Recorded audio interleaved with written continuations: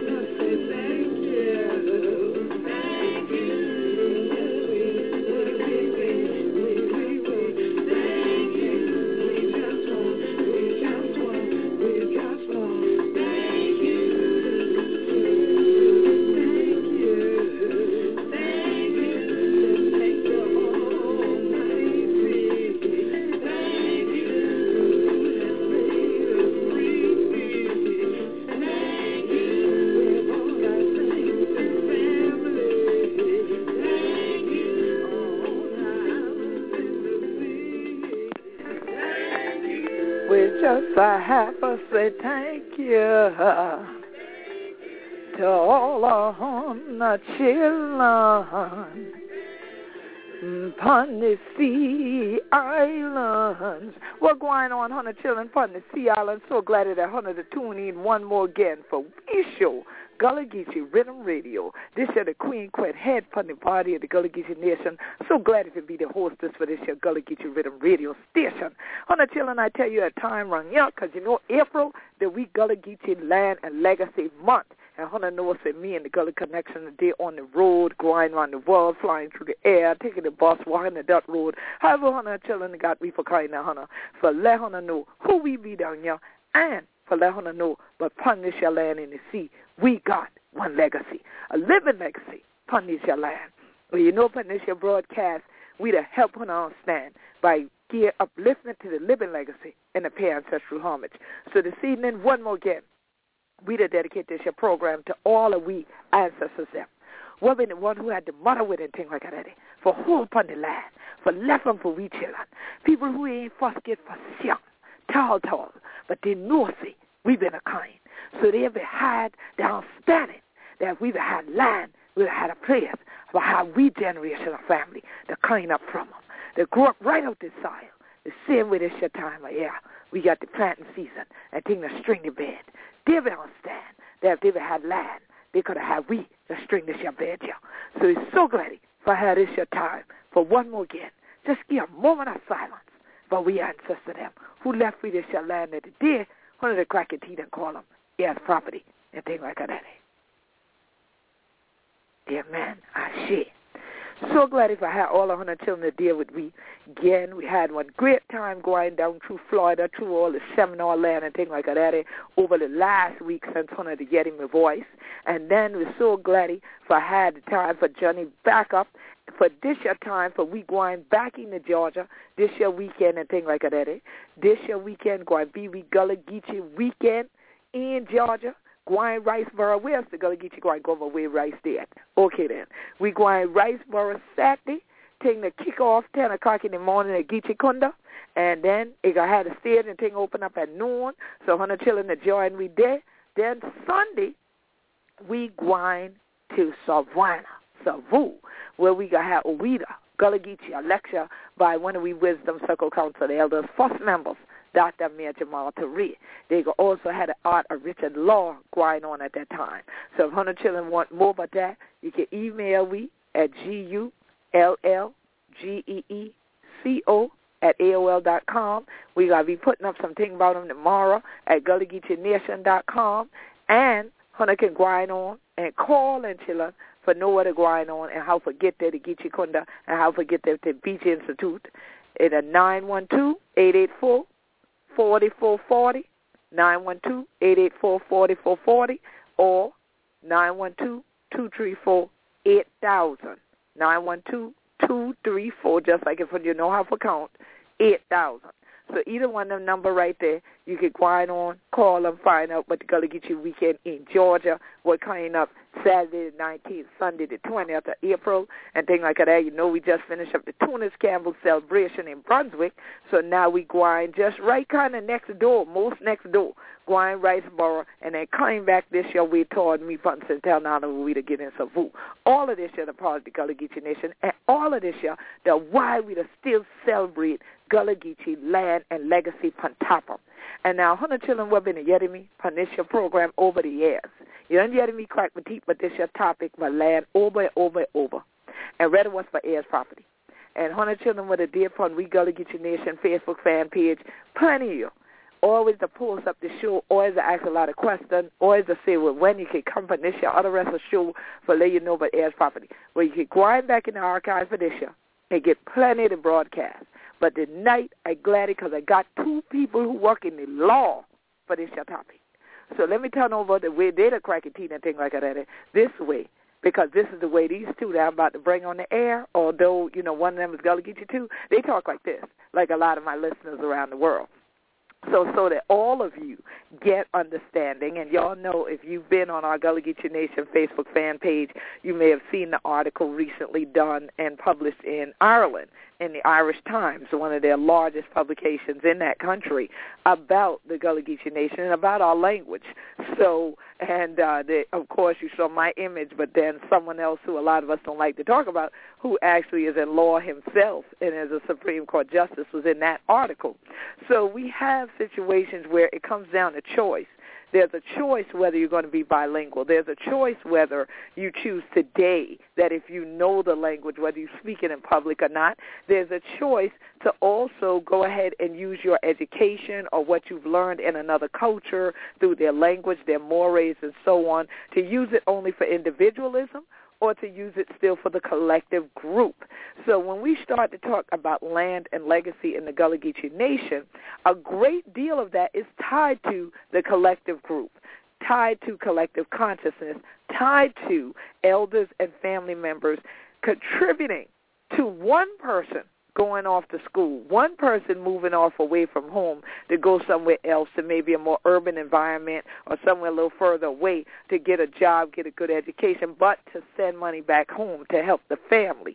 So with my guest tonight, I've had the opportunity to work very closely with one of them over many, many years now, Attorney Willie Haywood, and many of you have heard me talk about the Heirs Property Law Center numerous times.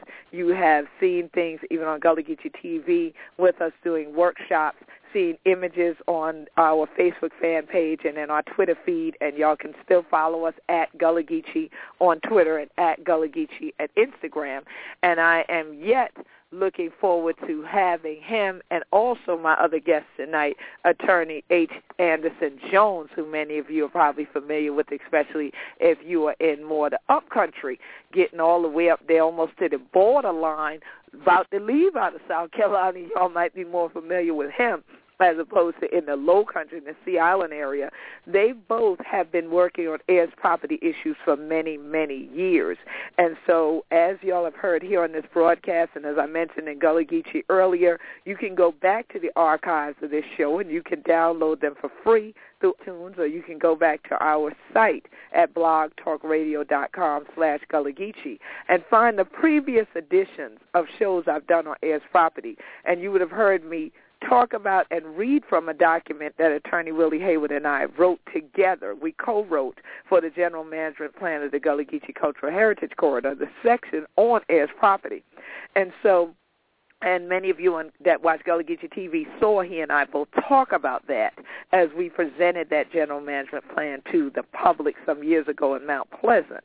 But I want to read to you tonight from the passage, from the foreword that Attorney Willie Hayward of the Heirs Property Law Center wrote for this brand new book that is truly a critical tool. You can go to Amazon right now as I speak and order your copy. You can get the hard copy like I have in hand. Yours ain't going to be autographed like mine because, see, I the queen.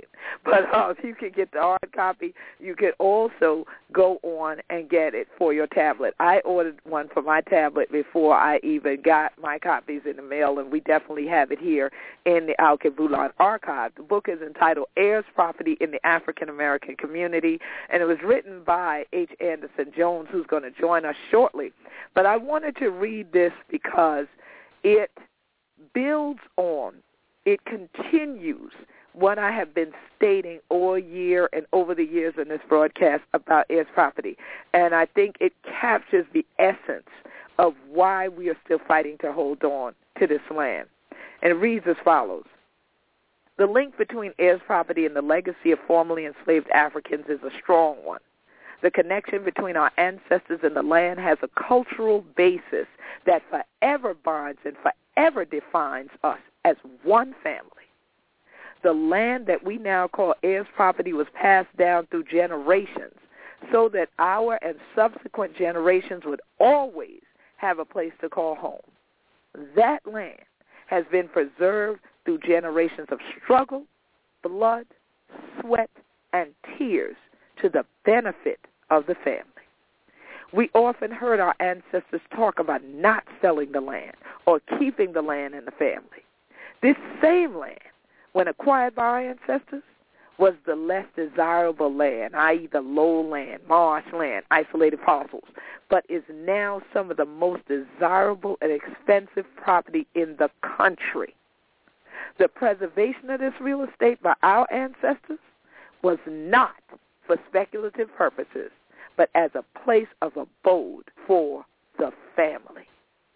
So here it is that it goes on into where we are today, whether we preserve, whether we retain, and whether we maintain black land ownership, Gullah Geechee land ownership, heirs property ownership, and how we might do so. And that is why this book, Heirs Property in the African American Community, is such a critical tool, and why we wanted to make sure to bring to our airwaves the gentleman behind this book, the one that wrote the foreword, who I consider my brother and my brother-in-law, as well as our brother here, Brother Jones. Good evening, brothers. How are the children to do this evening?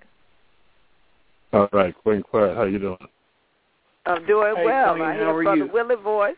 Brother Jones, hey, Queen hey, Quiet, how you doing?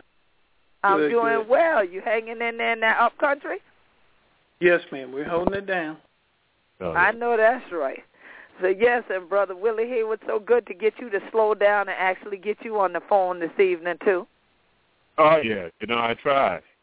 I wouldn't have missed this one for the world, especially talking about heirs property and how important that is to the Gullah Geechee community. Definitely, definitely. And this is an outstanding work that you both have really added energy to. And I'm very glad that Brother Jones was moved to put this together because, as you both told me before I got my copies and had me here chomping at the bit for 2 weeks before I got them in my hands, this book is not the academic version of heirs property that I've been accustomed to having to get through, having to email folks like y'all to say, okay, what does this legalese mean, and y'all's world and all of that, but something that I feel the average Gullah Geechee family can actually use for themselves, because not only do you break it down, like I like to say, break it down like a shotgun and make the English plain for everyone, but the examples that are given and the sample documents that are in there, I think, are really critical to families, and I'm really praying that families will start to use this at reunions, and I know that at the Gullah Geechee Sea Island Coalition, we are going to start to help y'all promote that they do that, because I'm often asked to come to family reunions and speak about our history and culture and land ownership and these things, and we're trying all the more to get families to gather around Heirs property while we got everybody together. And on that note, I want to jump right into an opening paragraph in this forward and have you both comment on it.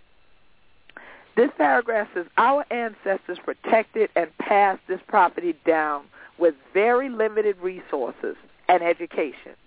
But our generations, with relatively abundant resources and education, find it difficult to either keep the property or to benefit from the tremendous increase in value. So now, Brother Jones, this statement that was written in the foreword by Attorney Haywood, was this any part of your motivation for even putting together a book like this? Yes, Queen, it was.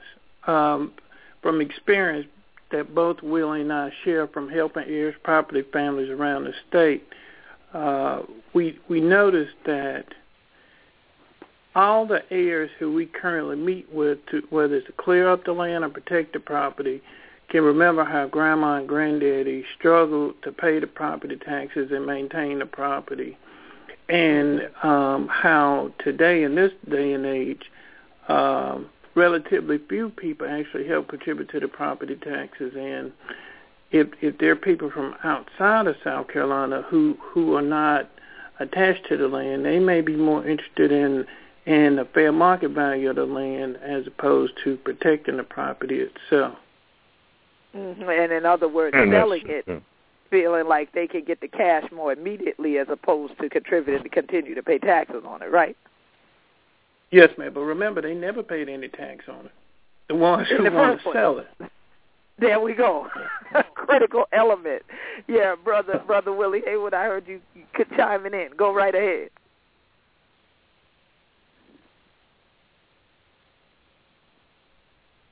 Brother Willie, you there? You there? Brother Jones, you still there? Yes, ma'am. He may have gotten cut off. Okay. Yeah, he must. Yeah, his signal must have dropped off. I see that he just dropped off, but we would get him right back. Now, I think it's vital. You started right into. He's right back now. We got him back. Hold on, let's get him here. I heard it. Brother Haywood, you back? Yeah, you dropped out for a minute on us. Yeah, we heard you chiming in on that note. Go right ahead. The network failed, but I got to thank. I don't have the Apple like you folks. I'd like to chime in on what Horace said a little more. The cultural difference between my ancestors who really had a close contact with the land, and also I think the foundation for these folks was the family and not themselves. The collective that they helped each other, protected each other, stuck together because that was all they had. They couldn't rely on a lot of outside resources. But now we have their heirs who view, in some cases, view their ancestors and with some sort of disdain because they have now bought into this pull myself up by the bootstraps. Paradigm that is all about them, and because of their efforts, they are where they were, and they don't realize these folks whose shoulders they're standing on to get them where they are today. So I think the fragmentation of that black family is a crucial element that has to be addressed when you talk about heirs property and the loss of black land. Absolutely, and I agree 100% with what you're saying. And a lot of our listeners who are new to hearing about heirs property, I would love for you, Brother Jones, to define for them what is heirs property, because I know full well we as Gullah Geechees truly entered into having what now amounts to heirs property, but this collective land ownership or this tenancy in common, so to speak, during the Civil War. I know in your book you talk about African Americans in general in the South, so you start really after the Civil War has ended and the Emancipation Proclamation. But Gullah Geechees themselves became landowners largely in 1862 while the war was still going on and land was being auctioned off, because I personally still have the deeds for the land that I still own for both sides of my family that date back to then. And I know that last critical word on the deed, after all the great-great-great-daddy name and great-great-grandmama and all they churn and all the people they raised and everybody else, that it says, and their heirs. But why does this term exist? What to the layperson is heirs property? Well, I think the best way to define heirs property is by way of example, which you indicated. I try to, every time there's a point that I need to try to bring home, I would do it by way of example. And to continue to help define it, if your great-grandfather and your great-grandmother purchased property, whether they were slaves or not, and they died, they owned the land, but they died without a will, and the estate of your grandparents, your great-grandparents, was not probated within a prescribed time period, now it's about 10 years, then the land automatically passes by law to the descendants or heirs of your great-grandparents, and those descendants or heirs become co-tenants to the property. Now, the true owners of the land will not be discovered until some court action is done that would involve a quiet title action. And by quiet title action, I mean the judge will expect the family or the family's attorney to identify who the current owners of the property are.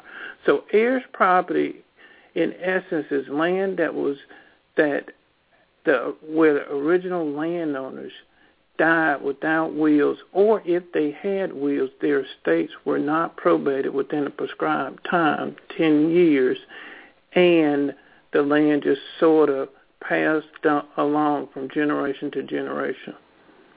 Now, Brother Willie Haywood, explain this term probate, because we hear it a lot now, but I don't recall when I was a little girl anybody ever talking about probate. I do recall folks not wanting to write a will because they think if they write a will, they're going to die.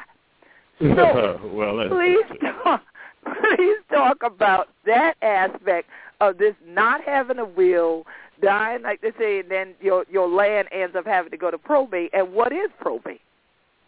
Well, probate basically is a public process, and I want everyone to keep that in mind. It is a public process. It's not a private transaction. It's a public process by which you file in probate court, identifying the person who has died and having someone appointed as that person's personal representative or executor, if you will.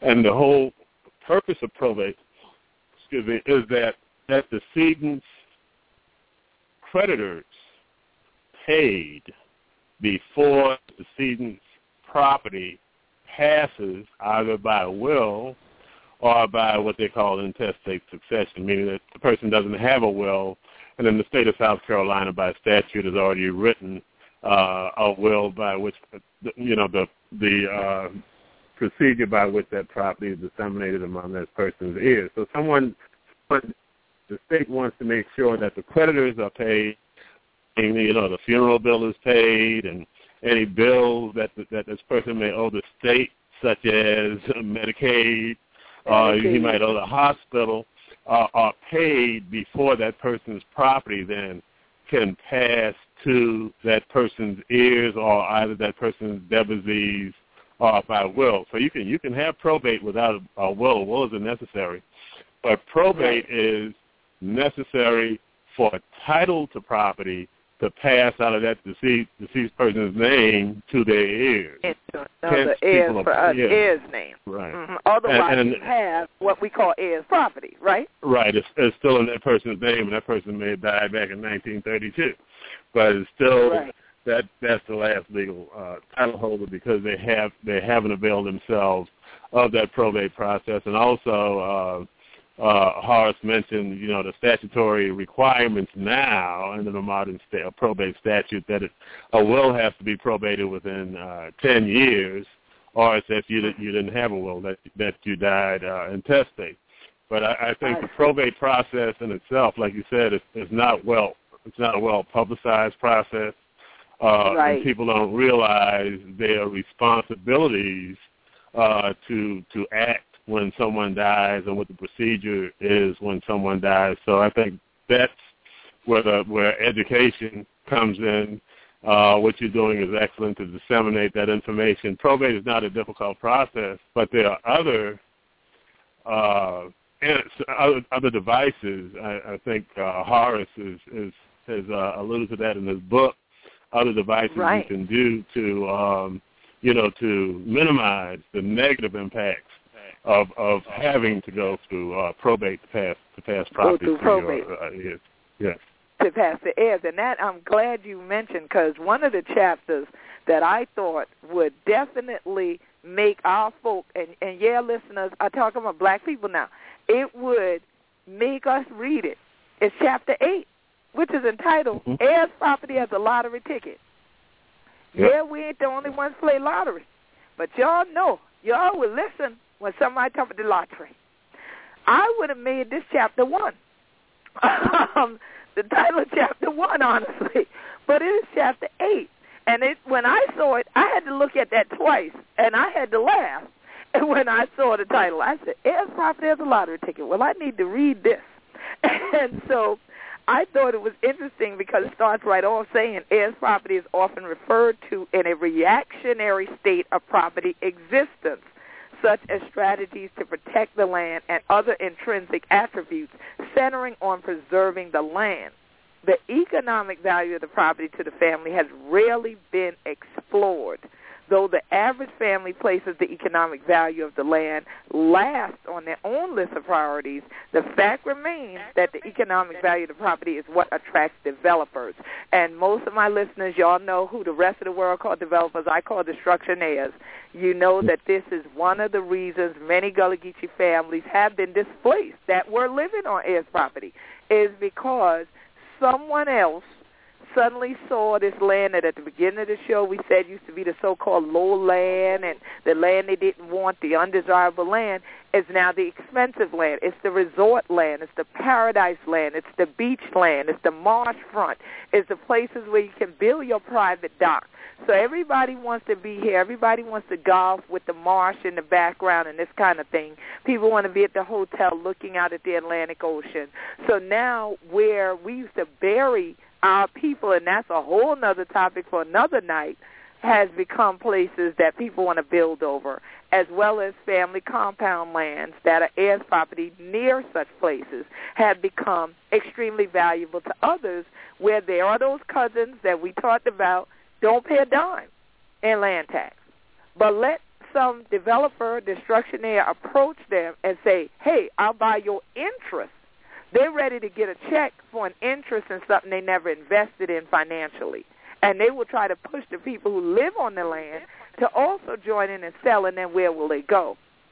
So, again, we're taking a risk. You're taking a chance, the same way you're taking a chance with a lottery ticket, wherein having land and sustaining the ownership of it is something you know is guaranteed, as opposed to this wish and a prayer that if you sell it, you're going to be able to live somewhere else and afford to live somewhere else. So you're really taking a chance. So I thought this was really appropriately named. But what's so critical in this chapter is cooperation within family infrastructure. Now, I know y'all have already heard both attorneys mention the word family over and over, heirs over and over, descendants of people, all right? So if you don't get along with your cousins, here comes the issue that often brings us into court. So Brother Jones, I noticed that throughout the book, you have a lot of things laid out, like you said, by example, from not only needing to have your genealogy done so that you actually know who your family members are, and also the percentages then that the court looks at in terms of what amount of interest each heir would have in a particular parcel of property, depending on where they rank, so to speak, on the family tree. But you also go into titles like the seniority rules we have, leadership is respected and honored, family unity, the relationship with interlopers and migrators, and you give some really great examples that some of these I'm familiar with because a couple of cases you got in this book I actually worked on. So it's really interesting to me that you took the time to break out these things. What made you decide to lay this out in this manner and talk about stuff like seniority rules and leadership being respected and honored in a family, as opposed to just kind of sticking to the legal parameters and maybe the family tree and the percentages?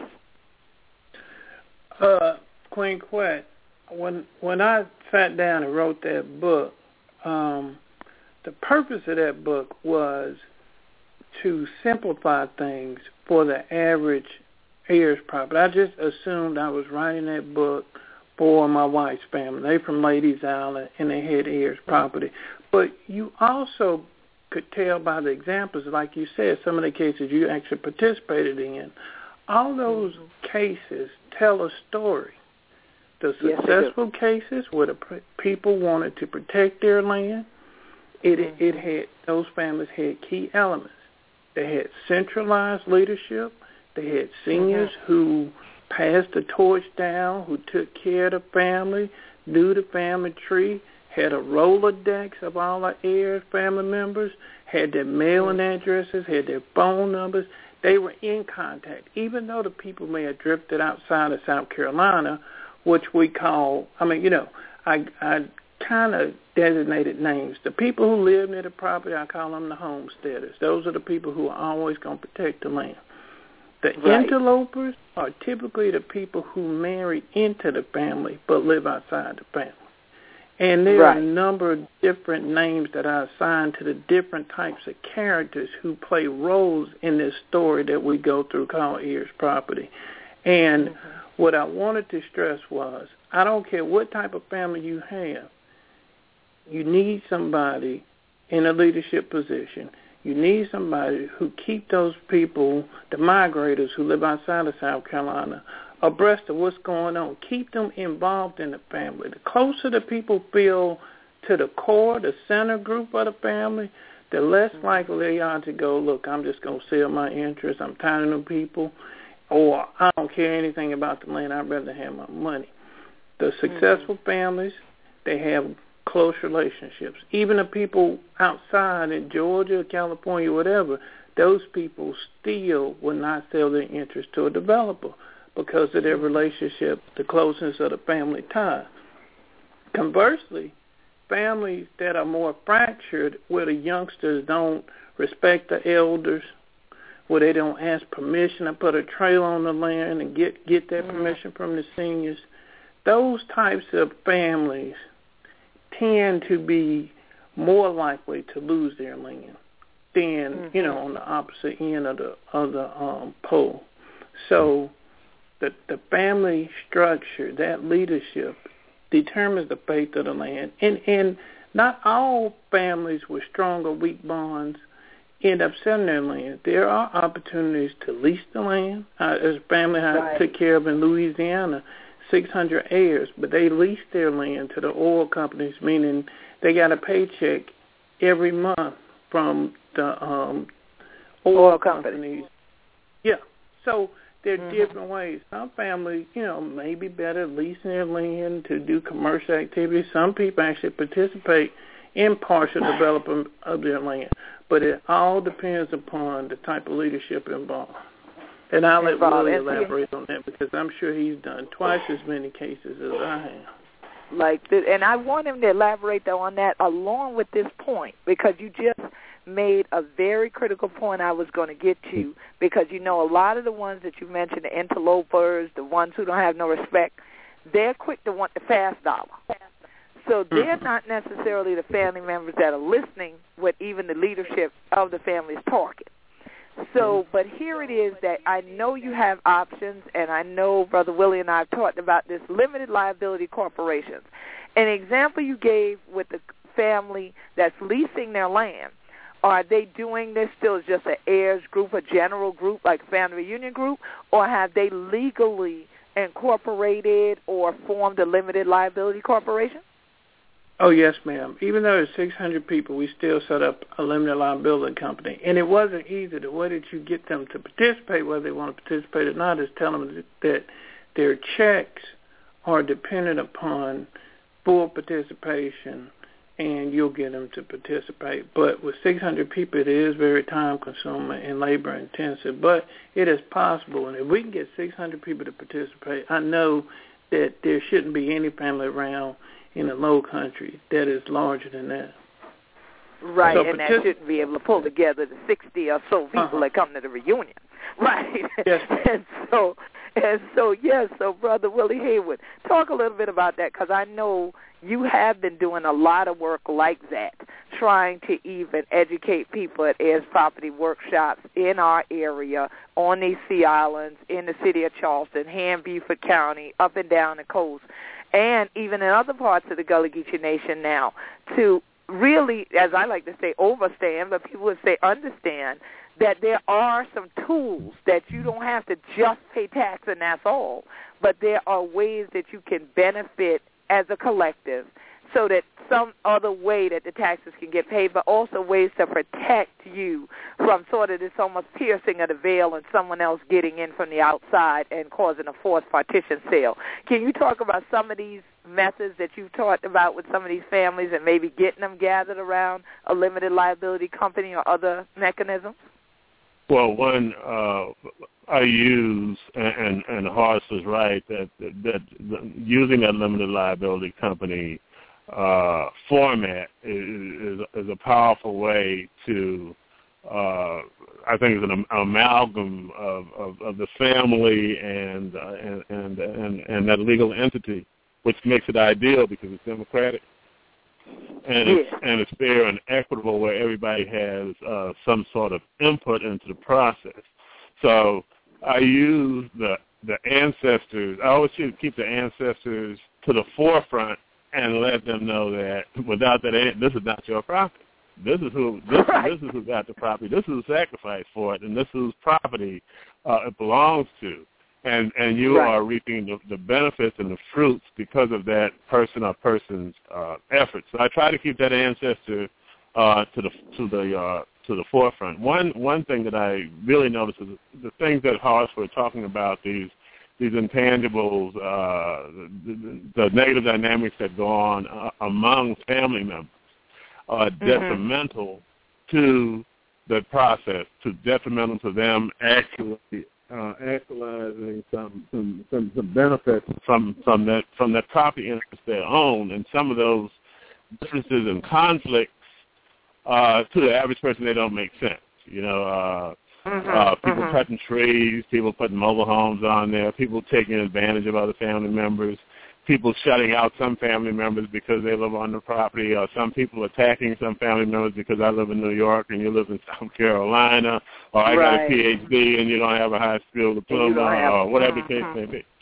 But all the law just simply looks at all the heirs equally, depending on, as you say, the rank in that hierarchy with the ancestor. But the law, this property law, and all of it applies across the board, not just to heirs, multiple ownership. The law is really focused on clearing title. The law wants the title cleared to the land so that it can be bought and sold in the marketplace. So that's the impetus behind these statutes, and it doesn't really address, I think, in a way that's conducive to the heirs presently in keeping the land, conducive to them getting together, or negotiating, or as Horace said, come to some common agreement whereby they can then move forward and get some benefit out of the land. Now, I hate to be negative, but I have never seen the reverse. I've never seen folks on the other side of the fence let us take 1 inch of property from them. Oh, no. But I see it work the opposite way because we let them. We don't present a unified front like they do. They can hate each other's guts, but they're not going to let you take their property. Take their stuff. And we do. We do let that inter-family conflict get to the point and get so ferocious to the point where someone else's waltzes in the middle and takes the property for a little of nothing. So that's why it's so important, as Horace said, to get folks involved, get everybody involved so that everybody can benefit and move forward. You also have to realize that a limited liability company is going to be here after you die. So it has some sustainability for generations and generations that generations to come can still benefit from the efforts that we're making today, that the family makes today to preserve, maintain, and really the benefits of the from the property itself as a collective unit by having this company. And it's interesting because I know here in the book, limited liability companies are defined.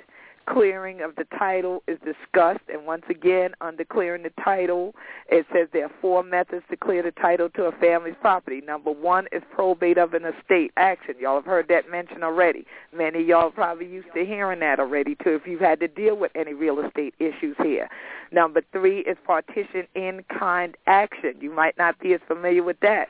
This is an action involving the confirming of current heirs and their ownership percentages, but also request the master in equity to subdivide the land equitably among the heirs. Master in equity is a particular judge for y'all who never heard that before, okay? Then number 4 is partition to sale action. Now, many of us have heard that petition sale action when y'all sit up here and continue to argue with the cousins, as we've been describing, and then you go to court, and then the judge said, well, I'm going to give y'all a little time here. I'm going to take a recess. Y'all can still go ahead and settle this thing. If y'all still, I ain't settling nothing. I ain't care. Whatever, the judge will walk back in there and say, well, fine, y'all can't come to nothing on your own, that I'm going to come to it, and I'm going to say, sell it all, and then everybody will get their money based on the fair market value after your lawyers done got their money out.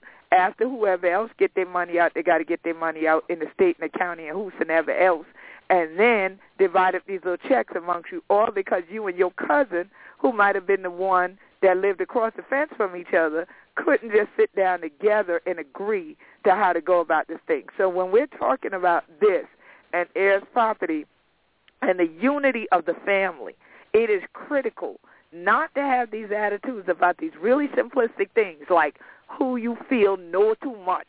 Just because they go on school, they think they know more than we, a thing like that. You better be glad somebody in the family know enough that they could sit down and understand some of the paperwork, understand a plat, understand whether somebody else is surveying over your line and taking a few inches at a time, which becomes a foot or 2 at a time, which eventually all the way around your property become a half an acre. You better hope there is someone in the family that has that kind of knowledge, that kind of interest, and that kind of focus, and be willing to share it with you, as opposed to saying, oh, no, I ain't want Yeti for them because they think they're better than we. It's not that they think they're better if they are trying to help everybody. It's so that we all can live better, so that we can have a high quality of life like the ancestors that the brothers are talking about, who are the real ones who the property belonged to. They're the ones who bled on that property.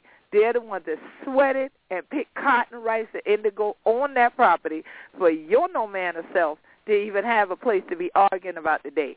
And so we need to learn to come together for sure, and we need to learn to respect one another. And I think that this book goes beyond being a legal book or a book that simplifies legality to it getting to the heart of some very critical issues in the Gullah Geechee community, in the black community, in the African American community, wherein we are letting go of our true wealth. Because when you have land, that is the greatest asset you can have. Why y'all think they call it real? Okay? We talking about let's keep it real, let's get real. It's called real estate versus personal property. I had to learn from Attorney Hayward when I did my will that a mobile home was not real estate. That was personal property. It's the land and a house actually affixed to it. In other words, as y'all call a stick-built house, brick house, and stuff like that, then that's all real estate, okay? So if someone in the American language says something is real, trust me, it's a value, and you better hold on to it. And so we really don't have a lot of time for this kind of bickering to continue, and I think that it is so essential that we kind of get back, as Papa used to say to me, God bless the dead, and he was 96 when he passed, gal, we have to get back to old landmark. So one of the parts of the book that I love that helps us to kind of get back to old landmark is to bring us back to the spirituality that is part of our family compounds, part of the Gullah Geechee community, and part of just about every black community I've ever found. And that's in Chapter 5, where he talks about African-American churches and heirs property. Now, I had never heard that before. In any of my workshops that I attended or participated in, I never heard of the church and the heirs property. Now, don't get confused, listeners. We ain't talking about the church being the heirs of the property, but we're talking about the role that the church can play in helping the families that are part of these congregations. And I want to read a little bit of that part. It says, chronologically, the African ministers of the various denominations served many roles that collectively included, number one, spiritual teachings. Now, Brother Horace, you went on with that spiritual teachings to touch on something that you know most of our people want to run scared about, and I'm going to read it just like you wrote it. Every minister was charged with moving slaves from voodoo to the principles of Christianity. This was done through lessons from the Bible, the singing of spiritual songs, and a uniformity of religious doctrine. Now, you know, I can bring you on here another night for us to do a whole 1 hour about that one paragraph. so I'm not going to even go no further, but I must say I truly appreciated the fact that you didn't play blind to the history of spiritual practices in our area, because there are still people who do practice voodoo and Christianity, or either or. So let's not act like we don't know, and I was glad to actually see it in writing. Now, number two, education, that these ministers were also charged with teaching their congregation's members to read and write to assist in enslaved evolution, or as I would say, the evolution of enslaved Africans, as they call them, from heathens to Christians. Number three, refuges. The ministers made the slaves' churches' services free of interference from the white power establishment. The enslaved and the freedmen were made to feel safe, where their concerns could be expressed without fear of repercussion. And then number four, social movements. The ministers had an unofficial role of bringing forth social activities that were applicable in the lives of their congregation members. Now, I really feel like your book, by having this chapter, is building on to the fourth point. But you tell me, is that really what you had in mind by even having this chapter about the church and heirs property, Brother Jones? Yes, ma'am. What I did, and what I want the listeners to understand is any advancements that have taken place since slavery have involved our church. And why are our churches such critical parts of our social fabric? Because they always provided refuge where people could go, speak to their pastor, their minister, congregate and fellowship together in peace, like you said, without interference from slave owners or white Americans in general. So being an incubator for our people socially, mentally and spiritually, the church has also extended its services through the civil rights movement, even before the civil rights movement, through the Civil War, the Civil Rights Movement. Yes, ma'am. Any social changes that have taken place, historic in nature, have involved the participation of our churches. So, as of late, I guess the past 30 or 40 years, since before I was born in the late 60s, during Dr. King's era, the church, really hadn't had a monumental battle in place. Sure, I mean, there are always tests to the Voting Rights Act, making people have their driver's license, all kinds of crazy tactics that folks in power use to try to disenfranchise us again. But in principle, I think helping educate and guide our congregants through land retention, having a will prepared, becoming more proactive in nature, it is a role of our ministers and pastors. And I think they need to, that needs to be expressed to them, and they need to, some fire needs to be sparked under those boys again. I mean, a lot of major battles are over with, but there's still issues socially that African Americans suffer from disproportionately to white people. And Heirs probably is our problem. It's just like sickle cell. It is a problem that is indicative of the black community. And our ministers, we need to challenge them to step up to do more to help their congregants. Because I just think it's important socially. That's why I put it in the book, because Willie and I, we've even set up a company that helps. And I'm sorry, when you ride by a white church, you know it's a white church. And the reason you know it's a white church is because it's more than just a sanctuary.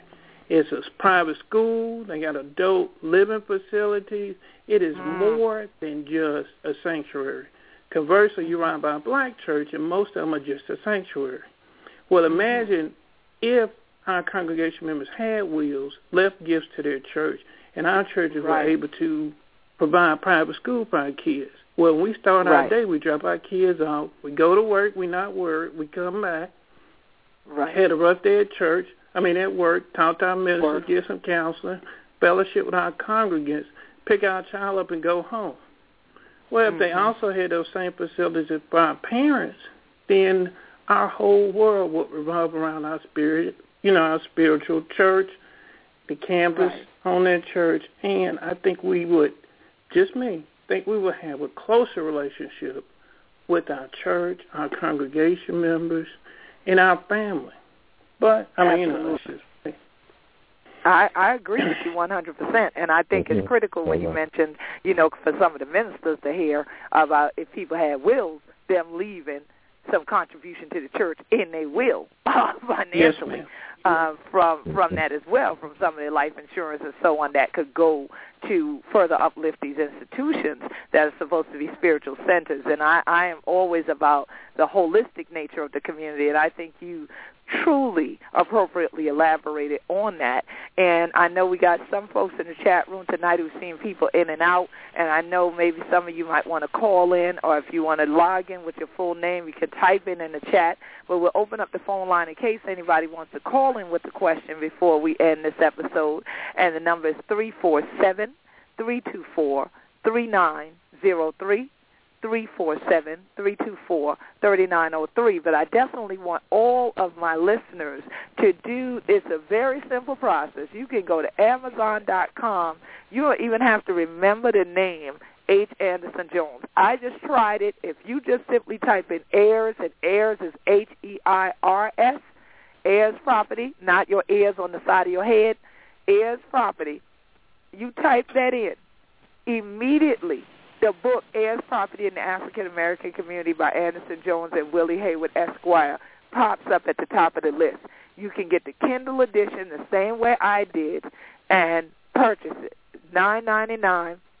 If you're somebody who's been using Bing and you got your little Amazon gift card, you can knock off some money off of that. So you can go ahead, get your Heirs Property in the African American Community for your tablet, for your iPad, so you don't have any excuse. And if you're a person like me that still likes to also have your hardcover books, make sure to order this book. Now, I don't notice the hardcover edition popping up right here on Amazon. Where else is this book available? I would just direct them to contact Willie Hayward's office at the Heirs Property Law Center. We get him to keep hard copies down there since he's down there in Charleston County, and the folks from Beaufort County also can just contact him and he'll mail them out per order. But I will let you know that hard copy, that costs a lot more than a paperback. It's $50. But right. I mean, yeah. Let me give you my contact information, because I think it's a resource.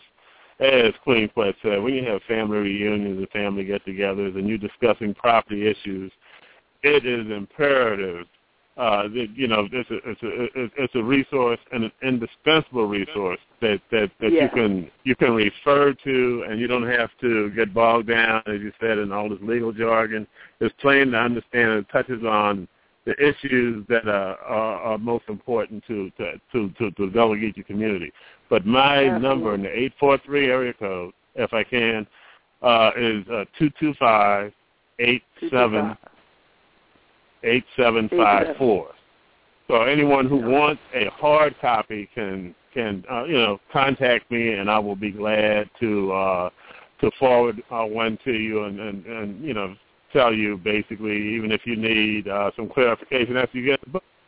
If you want to have a family reunion, I think it's very, very important to share this book with your other family members, and also, as Horace also said, share with your pastors, share with your church, discuss ways. It's time to tell what should be told. It's time for us to step up now and protect what is ours. So I would encourage all of you to at least get the book, read it, and talk about some of the issues that we're talking about tonight, because we can't talk about it on Thursday and forget about it on Saturday, because it's something that's ongoing. And Horace and I know that the pressure from the increase in value of this real estate is not going to go away. Even, down the pike, they're even changing the laws having to do with heirs property, meaning you got to have a 20% interest to even bring a quiet title action. So you have to do something now. It's an imperative. Our ancestors really have sacrificed too much for us to have a place at the table for us to just give it away. Exactly. And so once again, y'all can go to heirspropertylawcenter.org. That's the website for the Heirs Property Law Center. And the book's title is Heirs Property in the African American Community. You can go to Amazon and get it, or you can call for your hard copy to the Heirs Property Law Center. As for Attorney Hayward, the number is 843-225-8754. That's correct, right? 843-225. That's it, 225-8754. That is the correct number. Yes. And I'd also like to once again commend Horace, because when I looked at the book, most people might look at the book and say, well, okay, that's a nice book, and he touched on, a lot of issues that are important. It took a tremendous amount of work to produce that book, and a tremendous amount of insight and spirituality and all these other things. I'd hate to say it's inspired. Because when I first read it, I said this has been needed for for generations, right? Absolutely, for ages. So I would like to commend Horace for his work and his efforts and really putting that out to the community where we could have a tool now to use in preserving our property and our legacy. Definitely, and I definitely commend you, because we intend to use it, like I say, at the Gullah Geechee Sea Island Coalition, and the three of us going to take this show on the road, because we are intending to have y'all at our Heritage Day celebration here in St. Helena in November, but we got to get together and do some things before that and have you at our Gullah Geechee Nation International Music and Movement Festival doing a book signing in August while we're in Charleston, because, this is something we do every year. And on that note, we got an 843 phone number calling in 735 Come Alive, 843-735 Come Alive. How Hunter to do this evening?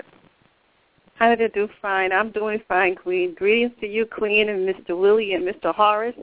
I really want to commend you for that book. I'm sitting here like, oh, that's just how I think. I know that's right now. You gave me confirmation. And I will get the book. My name is Elder Carly Tom. I'm so excited about this book. It really was needed, and I thank you so much for the vision. Wow. Mm-hmm. Yes, so definitely you gotta get it. And I know, Elder Town, you just got a tablet, so you can easily get yours tonight on Amazon and download it to your tablet. And I know you were there the last time Attorney Haywood came with us in Charleston and did a workshop. And so, you know, I must say to you, it looks like just about everything short of him talking about, you know, you got to even have written record that your daddy is your daddy. That's right. Short of that, everything else is really, truly laid out. The questions that people had that day for that discussion about what kind of documents do I need, what does this take, what does this mean, the glossary and the examples that are in this book really bring it to life, and they do it in such a way that I feel like everybody can comprehend it, that you don't need a law degree to comprehend it. And so it is really important, and I'm so glad that you were tuned in tonight and that you could be here to hear this, because, you know, it's one thing to have these workshops, like Brother Haywood say, you have workshop Thursday or Saturday, you done forgot. But now you would have a reference point to keep going back to it, even if you missed it in your notes during a gathering like that. So this is a critical document that we have here in hand, and I'm truly praying that the Gullah Geechee Angel Network that you run will also have copies to use at functions, and that we can definitely get these brothers to our festival so that they can be there and the community can come on out and meet, greet, and learn more about what we to fight for, who upon down young, and things like that. Because y'all know I give my blood, sweat, and tears to this, holding on to our land. So I'm happy to have a tool to help us do that. Yes. Yeah. So definitely, Brother Horace, any final words for the audience tonight? Well, I just thank all those listeners out there, and want all families to remember to protect and preserve your land, or to sell or develop your land, all hinges upon the relationship within that family and that leadership structure. So make sure your leaders are respected, and you bring your children up to respect their elders, and those elders are held in high esteem because they know what's best for their property. Wow. Yes, definitely. Brother Haywood? Absolutely. And I also like to interject. Our ancestors haven't gone anywhere. They're looking. They're looking to see what we're going to do. You know, and it's our turn on the stage. And this property is, and we are now the trustees of this property. And if we let this chain break on our watch, that's a travesty. That's a sin, if you want to put it that way. Because if they have passed, it is passed down to us. Now we're the trustees, and it's incumbent upon us with all these resources we have around us and available to us. Mr. Horace's book is another tool that we can use. Yes. We have to use what we have and use our spiritual connection to each other and to the land to move forward, because it's not over yet. And so we can't sit down and stop and act as if we don't know what time it is and what we have to do. So I think we all know deep down what we have to do. We have to really value ourselves and our family more than what they're putting on the table in these shiny things. So I'd like to, applaud the efforts of every and anybody in the field of Heirs property and land preservation for the work they've done in this arena. Yes, I surely appreciate that, and I appreciate all of you for all the continued work you're doing, because I know it ain't easy. It's sometimes a thankless job, and it don't pay as much as going on and teething people land seem to pay. So we definitely appreciate you and respect you for using your law degrees to not just help yourselves or your wives and children, but to help all of we down here for whole upon the land like we ancestors would have want we for do. So we can still have one place for shouting and one more bush arbor for gathering. So definitely thank you to Hunter Chillin for joining me this evening and things like that, for celebrate this year month of Gullah Geechee land and legacy. And Hunter Chillin, you know if you did with me, we going to crack we teeth for what's going on down here, but rather was what we can do for keep them going on into the future. And this year the Queen Quet, head upon the body of the Gullah Geechee Nation. So glad to be the hostess for Gullah Geechee Rhythm Radio Station. I going to see her children this year weekend in Georgia. Well, we Gullah Geechee weekend in Georgia. But look out for GullahGeecheeNation.com. We will be blogging this week about Heirs Property one more again and about this your book, Heirs Property in the African-American Community. Make sure you get your copy. This ain't the last time we could crack we teeth, but this your land. Because upon this your Sea Island sand, we going to keep on the stand. So, Hunter children, God bless you, y'all. Keep holding upon the land. Keep holding upon the family. Hunter children, know without the land, we ain't going to be free. Stand up, because we be Gullah Geechee, anointed people, peace and blessings.